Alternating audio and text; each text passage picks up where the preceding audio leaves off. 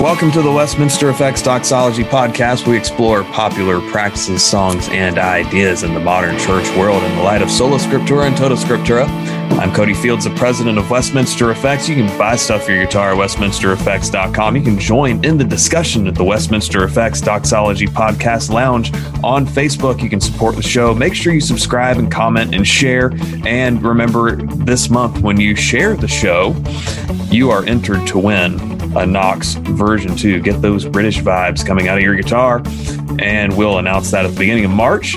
We're not joined by the sexy boat Captain John Ross today. It's, as he would love to hear, it's a season. It's a season for him. And not in person today, but via the interwebs we have. This is Bradley Cox, pastor at Resurrection Church, Greer, South Carolina.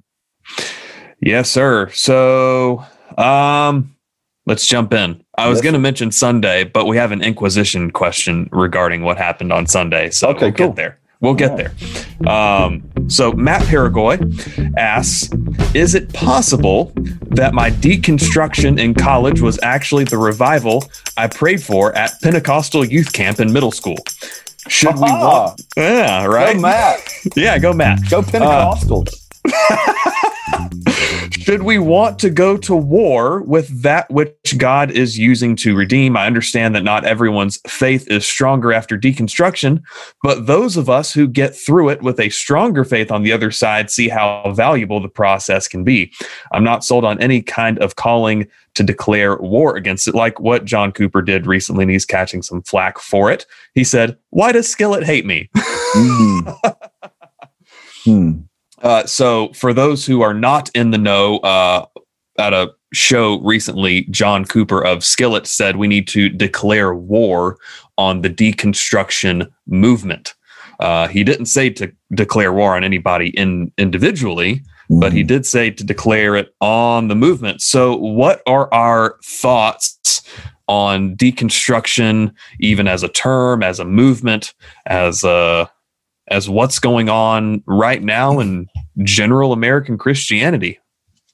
Well, I think the distinction that you just mentioned is important. The difference between the movement and the individuals who may genuinely be struggling in their faith. I've mentioned this guy on the podcast before, but I have a good friend, a significant friend who I've known for 25 years, that in the last few years has gone through a deconstruction of sorts. And he and I have actually had some long, intense conversations about that. And, at one point, he actually got mad at me because I was, in an effort to try and be empathetic to what he was wrestling with, I began to quote scripture. I began to talk about things from the Bible, and he just did not want to talk from that basis anymore. Yeah. And I had to tell him at that point, all right, look, I'm fine to be your friend. I'm fine to have conversations. But if you have, moved your foundation off of one that we once shared, because, over the years, 25 years, we've had many conversations about the flaws and the warts and the weaknesses of the local church and our local church experience. But we've always argued about those things or discussed those things from the basis of what God has revealed about himself in scripture. And when he moved off that basis, I had to just sort of call that out and say, we're not talking from the same place anymore. And that was a hard conversation. But since that time, really in just the last few months, actually, he has made quite the turn back to worshiping the living God, and even gotten plugged back in. I shouldn't say plugged back in. He started attending a local church again for the first time in, I think, 5 years.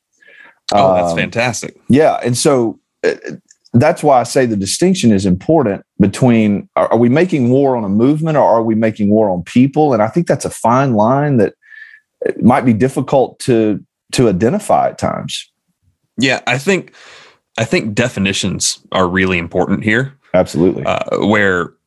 Just the Google definition of deconstruction, it says a method of critical analysis of philosophical and literary language.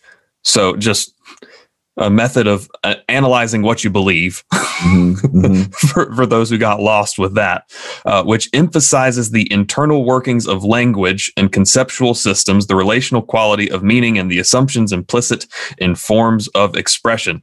I mean, really, it's just critically analyzing what you believe effectively. Which is not a bad thing. Which is not a bad thing. I think the problem lies in how it gets used and how that term gets used. Yeah. And so really what most people mean when they say they're deconstructing is what the term sounds like. They're tearing it down. Yeah. Brick by brick or 2x4 by 2x4. And so what we really mean is, the Joshua Harrises of the world or Michael Gungor is they deconstruct and now they don't believe the thing anymore. Yeah. Like point blank, period.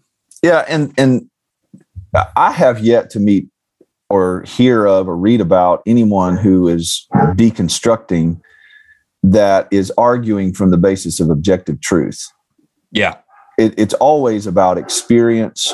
It's always about sort of internal processing, and primarily about experience, primarily about human reason, human logic.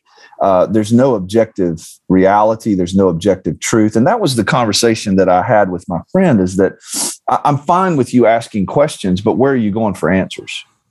Yeah. To me, that is the deal. And when you have a pretty significant portion of the evangelical world that has, and this is, what's his name from Skillet again? Cooper? Yeah, John Cooper. He says this in this little 2-minute video that you sent me, is that we, talking about the church, the evangelical church, have done a really poor job discipling people. And I think that if we're going to make war on something, let's talk about who the enemy is. The enemy might not be in every case the person who's gone to social media to announce that they no longer consider themselves to be a Christian. That might not be the person we need to make war against. We might actually need to look inwardly, not navel gazing, but look inwardly at the church and what we're doing. It's like you say all the time, the fad in the local church world of having a U2 concert and a TED Talk it's killing us. It's killing us. And these are the kinds of things that I'm willing to really get adamant about, is that I follow a lot of churches, a lot of pastors on social media, friends of mine and people that I just maybe am loosely connected to. And I was talking with my wife about this the other day, how many churches at this time of year, I mean, you and I had a conversation before we hit record about how we don't really love Valentine's Day. Yep. But yet there are so many churches right now that are doing these topical series on relationships because it's Valentine's Day. And that's not bad in and of itself. It's not wicked. But what I've found is I've listened to a lot of sermon clips and whatnot, is that there's a lot of TED Talks going on talking about relational principles and, just very loosely connected to Scripture.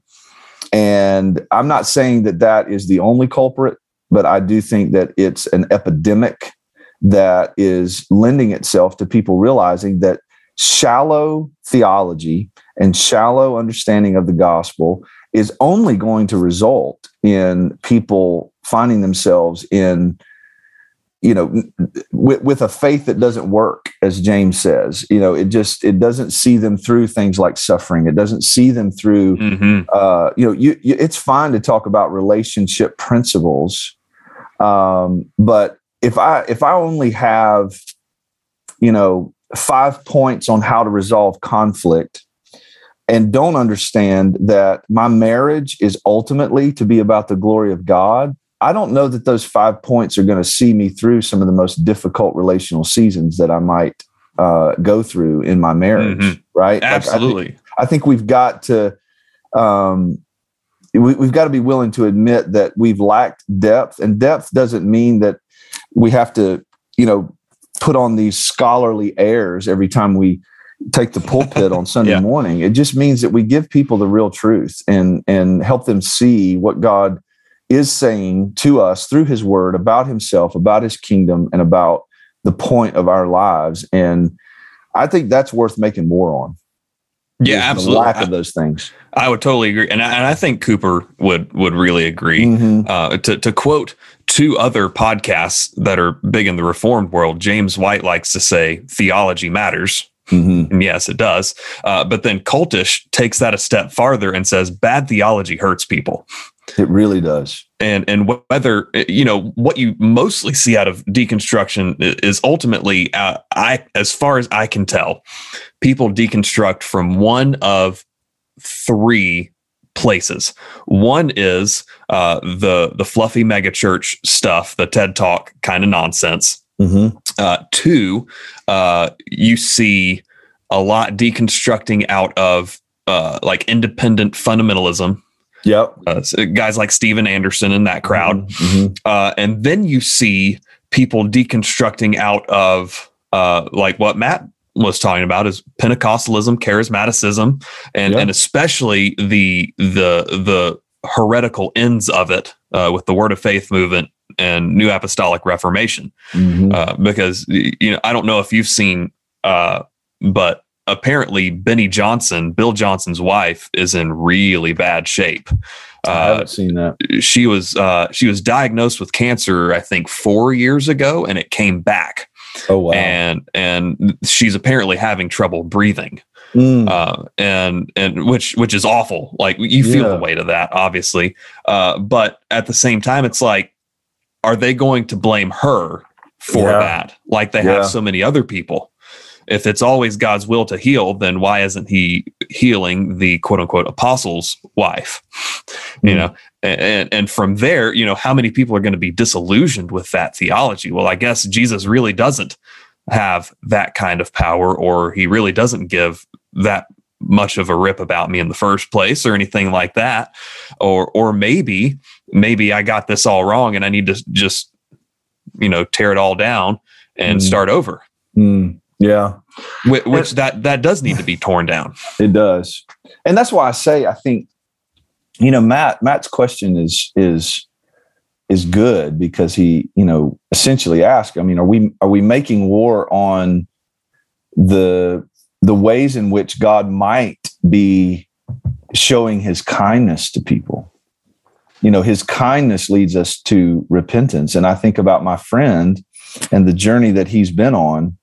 And I don't think by any stretch that the Lord sanctifying him and, conforming him to the image of Christ is over and done. Like it's complete. It's not, and it's not complete for me or you or anybody, but I do think that there will be people, if there's fallout from what Benny Johnson is going through and how people process that in light of what theology they've been taught, there will be people that God will lead by his Spirit through his word sovereignly, by grace, to realize that Jesus doesn't heal everybody in this life, and that sickness can be endured to the glory of God, and they will grow in the faith as a result of this. And there may be some that, as John would write and say, they fell away because they were never among us to begin with. And I think that doesn't mean we sort of take our hands off the wheel and go, well, it's not my problem. I shouldn't. There's nothing for me to make war against at all. I don't think that's the truth. I think the war is really about your dad was installed as an elder, and we're going to talk about that on at Res on Sunday. And I think the words that he spoke to the church after he was affirmed as an elder were really good, because he said, what we have going at Res, and Res is, I don't think Res is a an elite church, like we're better than everybody else, but I do think the Lord's doing something really sweet here. And I think that we are a church that's biblically grounded. And I do think we're teaching solid biblical theology. And I think having a plurality of elders, not a figurehead who's a celebrity, is all of that works together for us to point people to Jesus and not to a fad in the Christian world. And that's going to be huge for people as I think everybody at some point questions their faith. Everybody wrestles with doubts and fears. Everybody goes through, bad experiences in the local church. I mean, how many people have come to Res hurt by the church? We've got some people that have just come recently that have been hurt really bad by the church and are trying to process through that. And what's the cure for that? How can we best help them?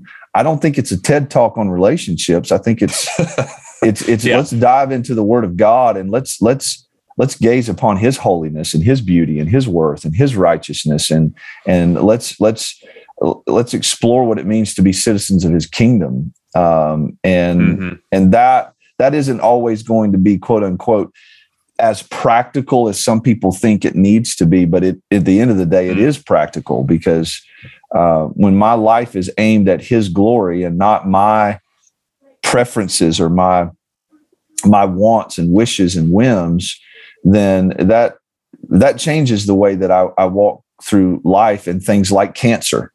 It really does.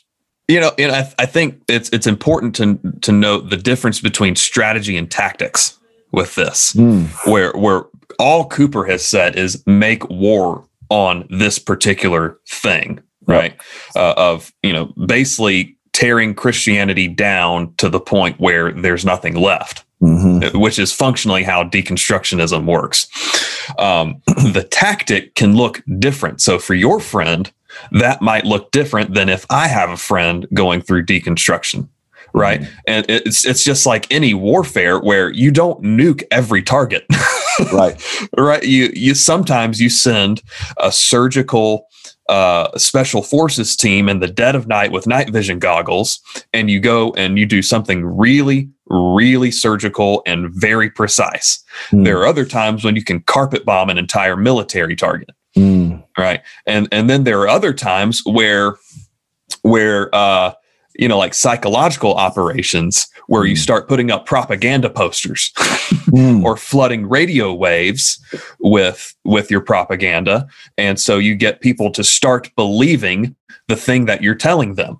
And obviously that can be stretched too far with, a lot of propaganda is false. Yes. But what I'm saying is, hey, if the US is peppering Germany with pamphlets before D-Day, they're saying, hey, here's what we're going to do once we take out Hitler. Right. Yeah. And that would be a good thing. And sometimes all it is saying, hey, this is what's going to happen. And then other times it's, you bring in paratroopers and come in behind enemy lines and start killing people from behind. There's so many different directions you could take it, but the point is there are different tactics for different targets.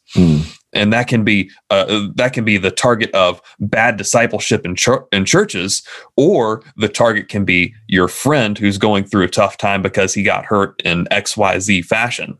That's so true. That's good, Cody. I mean, I think, I'd love to hear Cooper's thoughts on, because the video you sent me, I didn't hear him say anything about how we go about making war on deconstructionism.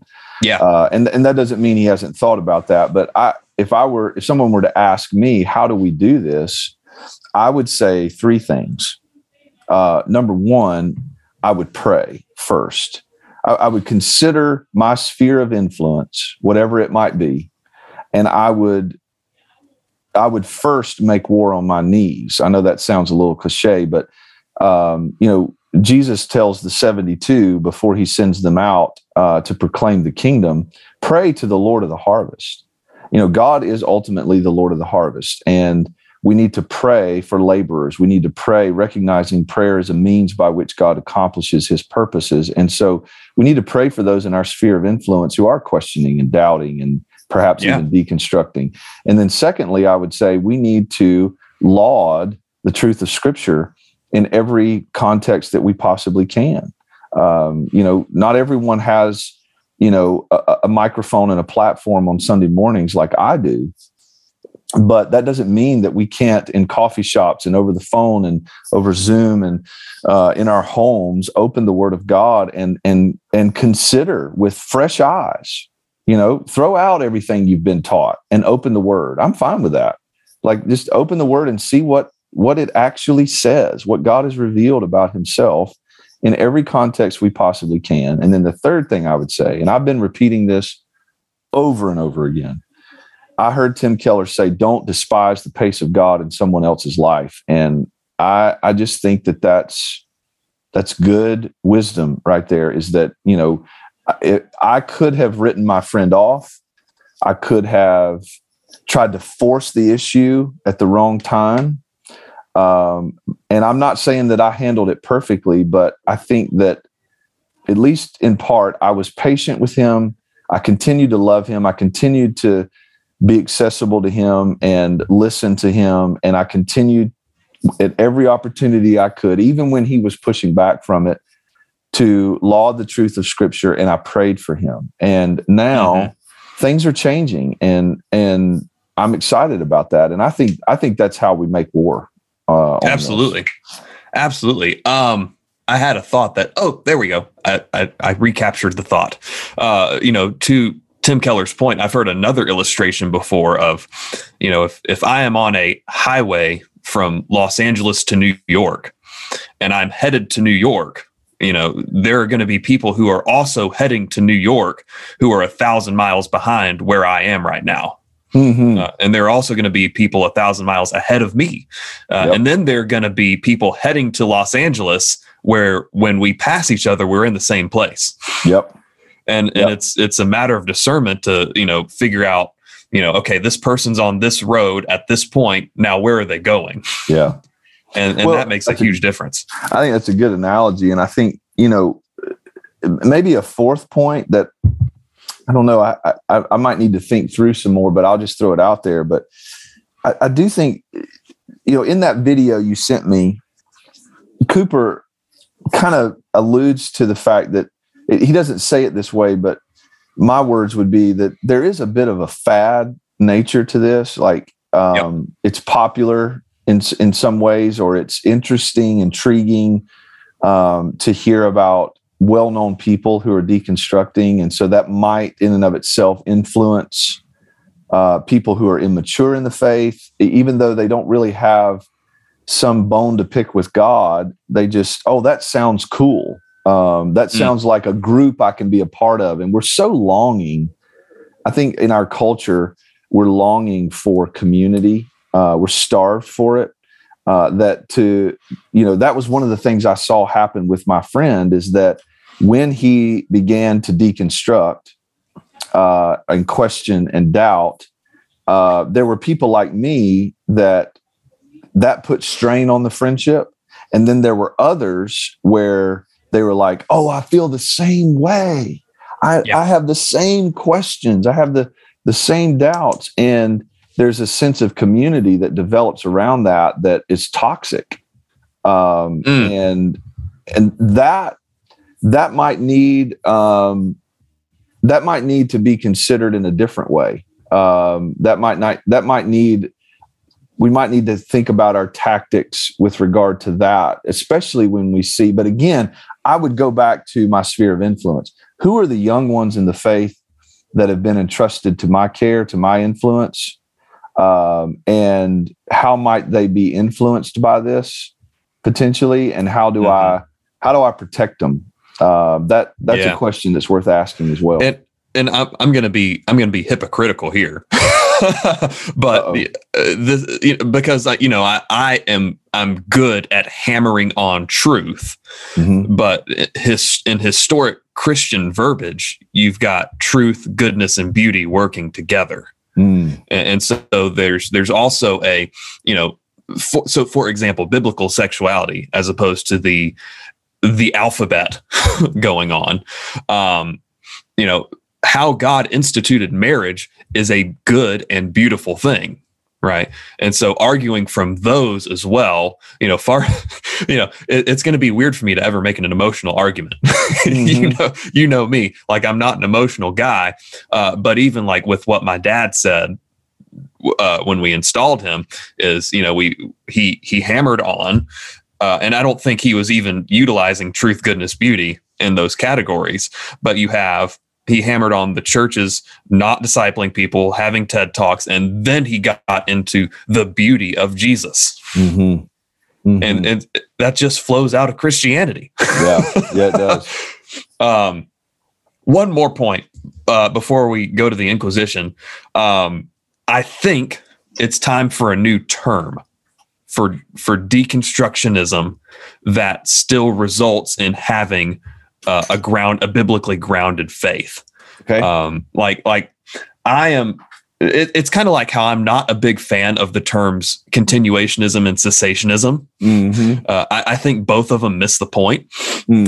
So for deconstructionism, I think we continue to use the term deconstruction for, what we've been using it for.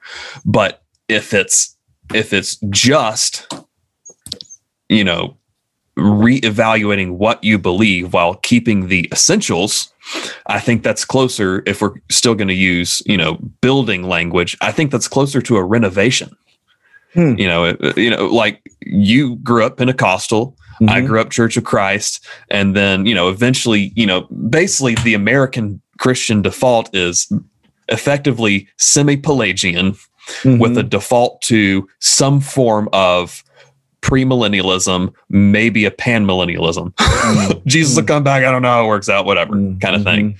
And we've both kind of gone through a renovation of sorts, like going from our backgrounds to more of a reformed stance. And then, especially me going full blown post mill, it's not deconstruction because I still believe the Bible is the root of all those truths. Yeah. It's just, I put down new flooring and I knocked out some drywall and maybe I put in LED lights instead of incandescent bulbs. Yeah.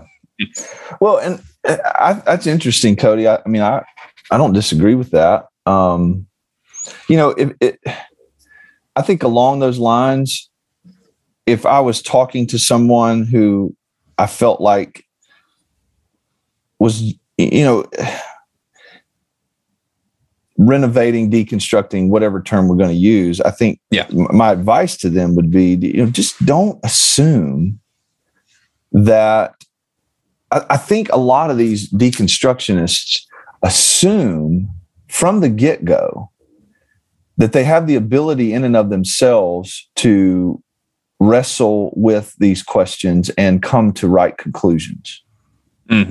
Like, in other words, I can just sort of step back from everything. I can disconnect from the local church, and I can have conversations with people, read some secular books, and sort of figure my way out and find my truth, quote unquote. And or Rob Bell. Yeah, exactly. And find my way. And the likes of Rob Bell, that I had a Facebook conversation with a guy I went to high school with who's deconstructed, and he pinpointed Rob Bell's book Love Wins as and some blogs that Rob Bell had written as sort of the catalyst for his, deconstruction. And that, I don't know, that's scary to me for the likes of Rob Bell, given what Scripture says about, certain things causing little ones to stumble. But I just feel like people that you maybe we might have listeners who are questioning and doubting and processing things, experiences and whatnot. And I would just say, don't assume that you can do that on your own. If there's any sense of faith left in you whatsoever, I would lean into the Word of God and the Holy Spirit to wrestle with those questions. Even if you end up disconnecting from a local church because you can't seem to find a church with a pastor or elders that that are helping you, just open your Bible and pray and read and consider that God has given you His Word, and it may not. If you can come to it with fresh eyes, you might find that the problem all along was not His Word and not Him and not the truth. The problem might have just been that you were sitting under bad teaching, or you've been a part of a church movement that doesn't emphasize the right things. I mean, it's a miracle of sorts that I haven't deconstructed, given some of my experiences in the Pentecostal charismatic world. Oh yeah, absolutely. It's God's kindness and His grace that's kept me from going down that road. So anyway, good stuff. Shall we move on? Sure.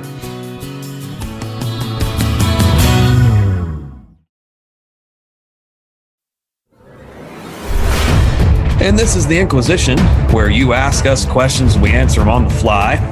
You can participate in that via a weekly post in the Westminster Effects Doxology Podcast Lounge on Facebook. We are not keeping with tradition because Brian Morris only submitted one question, and it was with that basically skanky Christian movie, that romance movie that just came out that people are jokingly calling 50 Shades of Grace.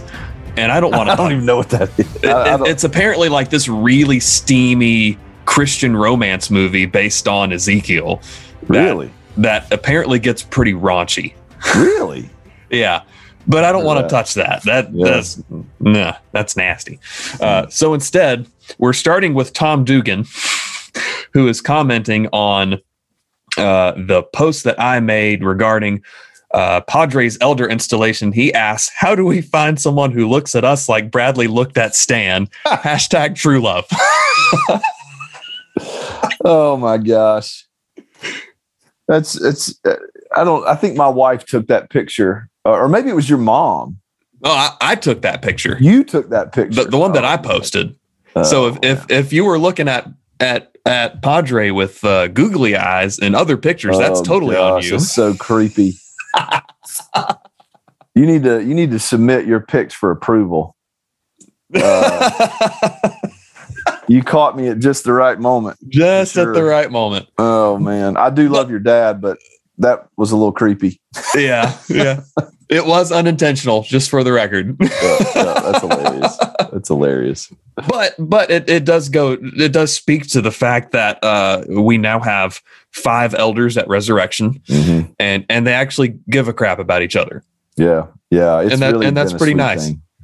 It's really been a sweet thing. Such a, we had lunch after the services Sunday, mm-hmm.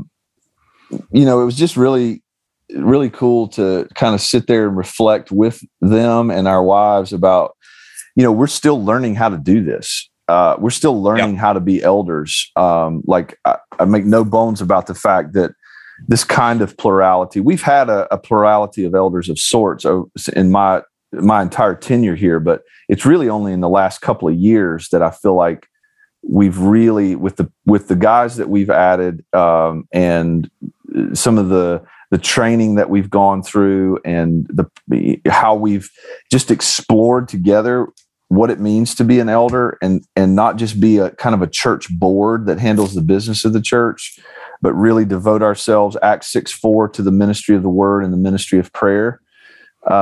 It's really been fun to kind of learn how to do that together. Mm-hmm. I'm learning how to work with those guys. And they're learning how to work with, because I'm the one that does the bulk of the teaching. That's what I mean by that. Because we don't want to be kind of Snow White and the Seven Dwarfs, Bradley and the rest. We really do want to be a team of men that together submit to one another. And when I prayed on Sunday, over your dad, each of the elders took a turn to pray. I prayed. I said, Lord, I want to submit to stand. And I want all of us to submit to stand. And I want all of us to submit to one another. Like that. That's a real desire that, it does sort of stand on its head, the conventional thinking about, a quote unquote lead pastor and then lay elders or deacons or church board members, however that fleshes out in each church. But yeah, you haven't used the terminology, but you've been pretty blunt that you're not taking the approach of being the first among equals. No, we're not. Mm-mm. No. And that is a hard thing to walk out because, what's just from a practical standpoint, I'm a vocational elder. Mm-hmm. And Brian Onken was here overseeing the service on Sunday. And, he talked about the difference between a vocational elder and a lay elder and kind of how that plays out practically. But the fact remains, I'm here every day thinking about res all the time, working on things related to res all the time. And my other elders, they have jobs, they have lives outside the church. And so there does tend to be sort of a deference that's given to me when we get together, because I'm the one that's primarily devoted to all things res. But I do everything I can to make sure those guys understand I do not think of myself as a first among equals. And it's really taken some time for us to flesh that out. But there have been some little nuggets lately where it wasn't that long ago that I taught from the Gospel of Luke, and we had an elder meeting the following Monday night, and one of the elders spoke up and said, I don't feel like you finished that. I think you need to go back and spend some more time on it. I think you need to do a pass through that text again, because here's some things that I don't feel like got unpacked well. And the rest of the elders said, yeah, we feel that way too. You need to back up. And so they told me, go back. And I can't describe to you the kind of joy that I felt when they did that, because there's just like this weight that I've carried on my shoulders for 17 years that just in an instant felt 200 pounds lighter.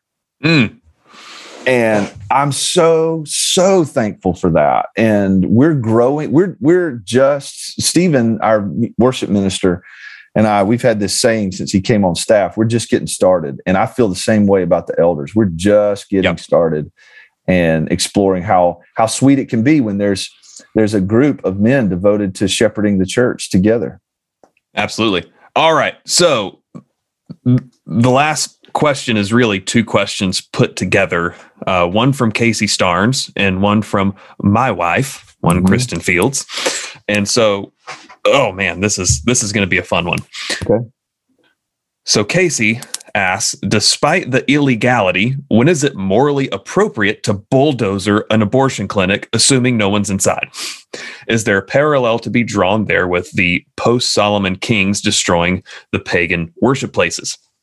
Kristen follows that up with, why do so many Christians commend Dietrich Bonhoeffer for trying to assassinate Hitler, but most Christians don't seem to advocate that for a modern-day world leader like Xi Jinping in his treatment of Uyghurs and Christians? And potentially playing off of Casey's question, most Christians would see physical acts against abortion doctors as evil and would advocate that in order to prevent the slaughter of babies, we would need to go through legislative means to end this practice. But that's not what Bonhoeffer did to try to prevent the slaughter of Jews. We support and praise the actions of Bonhoeffer for trying to carry out physical violence to stop genocide, but are adamantly against any modern day comparison. So my question is, here's the question after all that. The question is this a blatant contradiction, both when looking at this in regards to world leaders and citizens in the form of abortion doctors, especially when one of those parties is carrying out mass genocide with their own hands to end the lives of defenseless fellow image bearers? Well, you should have made that an episode. Yeah, right. We can carry this over. I'd like to think about it some more and maybe revisit it, but I'll say this much. Personally, I don't laud Dietrich Bonhoeffer's efforts to assassinate Hitler. I don't, whatever role he played in that and, all of that, I don't personally think that, let me be careful how I say this, because I might stir up some hornet's nest here, but I love Dietrich Bonhoeffer. I love the things that he's written about discipleship. I love his emotion and his thoughts about, racism and, his whole experience of where he came to America right around the time Hitler was coming to power, and really wasn't fully aware of or wasn't fully conscious of what Hitler was trying to do when he came to America. But he came to America, and I think this was the grace of God. I think this was God exposing him. He came to America and encountered racism really for the first time, and was taken aback by that. He was blown away at how people were treated simply because of the color of their skin, their ethnicity and whatnot. And then he comes back home to Germany, and here comes Hitler on the scene, and he's like, whoa. And so I think his emotions about that were right, but I have question marks about his plot, his participation in a plot to try to assassinate Hitler. I have question marks about that. I don't know that biblically I can find a basis for that kind of thing. Mm-hmm. And so I would not advocate for bulldozing an abortion clinic, regardless of who's in there or not, nor would I advocate for Christians mobilizing themselves to assassinate world leaders, regardless of what they're doing. I think I would mostly agree. I think we would obviously both agree that Romans 13 is not a blank check for governments. No, I think I see somewhat of a parallel to the book of Judges with Ehud, which is just a hilarious story, just all the way through. And, and he is lauded in the Bible for helping bring peace in Israel. I think it was 80 years of peace because he assassinated the Moabite king. So I think there is maybe something there, but I also think this is something that let's, for the sake of argument, say, yes, this can be permissible. It would need to be rare. This can't just be like, oh, we don't like this guy, let's just off him kind of thing. If it ever happens, it seems that it would need to be very, very rare for very extreme circumstances. So maybe I can get on board with Bonhoeffer trying to off Hitler. Maybe in some degree I could get on board conceivably now with someone knocking off Xi Jinping or Kim Jong-un or what have you. But I would need to see the reasoning behind it. And I think even the method behind it matters. I don't know, man. It just, I'm thinking out loud right now. I'm not. And I am too, to a certain degree. I'm not a dispensationalist at all. But, there, to me, there's an obvious difference between the two testaments in terms of the, God, I sound like a dispensationalist. The phases of God's plan playing out in time, right? There was a strategic sovereign purpose in Israel taking the land. Right. There's a strategic sovereign purpose in that. And then you come to the New Testament and there's a strategic sovereign purpose in Jesus Christ, the Son of the living God, the King of Kings, Lord of Lords, ushering in this fresh, new experience of God's sovereign rule coming and being manifest. And it's God's sovereign plan to crush him, for him to be killed at the hands of the Jews in Rome. And Peter pulls out his sword to try to stop it. He pulls out his sword to stop the greatest injustice ever. Mm-hmm. And Jesus tells him to put his sword away. I just read this morning, Acts 22 or 23, where Paul has come back to Jerusalem, and you know the story, right? I mean, he comes back, and the Jews are just hot because he's and this is where I love Doug Wilson when he talks about the overlap of the ages. There's this dying that's happening, this death that's occurring to the old order of the temple and circumcision and sacrificial system and all of that. And the Jews are like clinging to that for dear life. And I have empathy for them, because this has been our whole way of seeing things and seeing their entire identity is wrapped up in that structure in the center of Jerusalem that's going to be torn down brick by brick in 70 AD. And they're clinging to it for dear life. And here's this guy, Paul, who says, I've been called to the Gentiles. And we think he's brought Trophimus into the temple. And he's putting Greeks on the same level as us Jews. And we can't stand that. And they want to kill him. And so they bring him before, the Roman officials, and they stretch him out to flog him. And he goes, is it legal for you to flog a Roman citizen? Nope. Oh, crap. And then, the story goes on. The Tribune, pulls him out of there before when, Paul drops a bomb in between the Pharisees and Sadducees and says, I'm here because of the resurrection. And it's so brilliant, right? And they start fighting each other. The Tribune takes him out of there.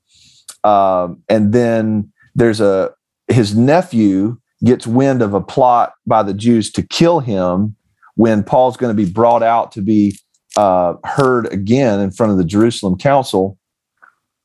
And the governor, the Tribune, comes up with a way to get Paul to Felix, the governor. And ultimately, Paul's going to appeal to Caesar and get to Rome. But in the middle of that, I'm doing a real high flyover of this. In the middle of that, Luke writes and says, and the Lord stood beside Paul in the barracks, in the prison, and said, don't be afraid, Paul. All this chaos, all this abuse of power and threats and all this, it basically says, I'm in charge and you're going to Rome. I just see this pattern in the New Testament of we're not, Paul could have mobilized a ton of Gentiles and Greeks and marched into Jerusalem with an army and overthrown the temple himself, but he didn't. Right. He just submitted himself. He shaved his head and partook in a ritual to say, look, I'm still playing ball here. Yeah. But I can't find in the New Testament, Cody, a basis upon which I would feel like it's God's will for me to participate in the assassination of some wicked world leader or anyone who was posing a threat to the church. I see the believers when they are threatened. Peter and John, they're threatened by the Sanhedrin.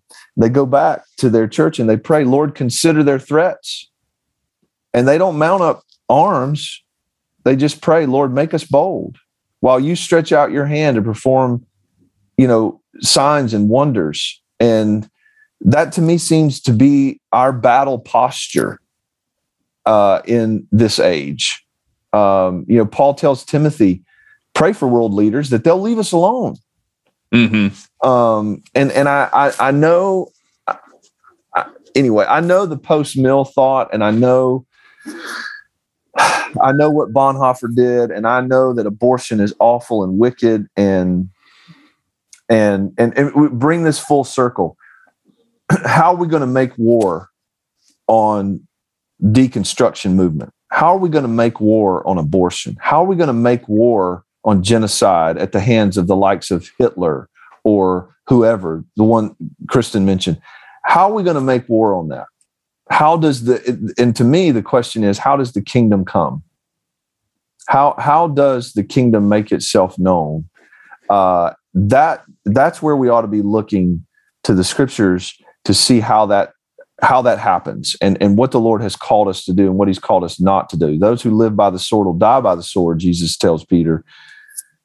I've never been able to reconcile in my mind personally Bonhoeffer, this man I hold in high esteem as an author, as a writer, as clergy. I've just never been able to reconcile his participation in attempting to assassinate Hitler. Yeah, so. I think it's this is definitely something worth digging into more because I've got a billion different thoughts of what about, but then I'm sure you do, good, and I'm open to being wrong about this, but yeah, I have an idea of someone to see if we can bring on to be a guest. Good, which could be a lot of fun. Cool, I'm all for it. Yeah, it's a question worth asking because I feel like we live in an angry world right now, and that's a really good point. And how are we gonna go about participating with Jesus in his kingdom work? we've got to start with that foundation. This is his kingdom work, and we cannot be like Peter. And I know, Peter. Jesus looks at Peter and rebukes Satan and says, "You're thinking like man, not like God." And that I want to run from that. I do not want my Lord looking at me and rebuking Satan. And I think there's a risk when we live in an angry world that where tensions are so high. There's a risk to take matters into our own hands. I know we got to shut this down, but I'm teaching in Luke 11 right now. And the disciples come to Jesus and say, "Lord, will you teach us to pray?" And one of we know the Lord's Prayer, but one of the lines from that prayer is, "Lead us not into temptation." And what is that? Like, is that the temptation not to lust? Is that the temptation not to be greedy or be materialistic? Or what temptation is he talking about? I think it's a broad reference to temptation that is perhaps understood best by going to the Garden of Gethsemane, where Jesus is praying and he tells the disciples, "Watch and pray so that you don't enter into temptation. The spirit is willing, but the flesh is weak." And here's what we know. Jesus prayed in that garden. The disciples slept. And when the posse shows up, I think Peter falls into the temptation. Jesus does not. Peter draws his sword. Why? Because he succumbs to the temptation to take matters into his own hands. Jesus submits to the Father's will. He prays, "Not my will, your will be done. If there's any way, let this cup pass, but nevertheless, let your will be done. Let your kingdom come." Jesus doesn't succumb to the temptation.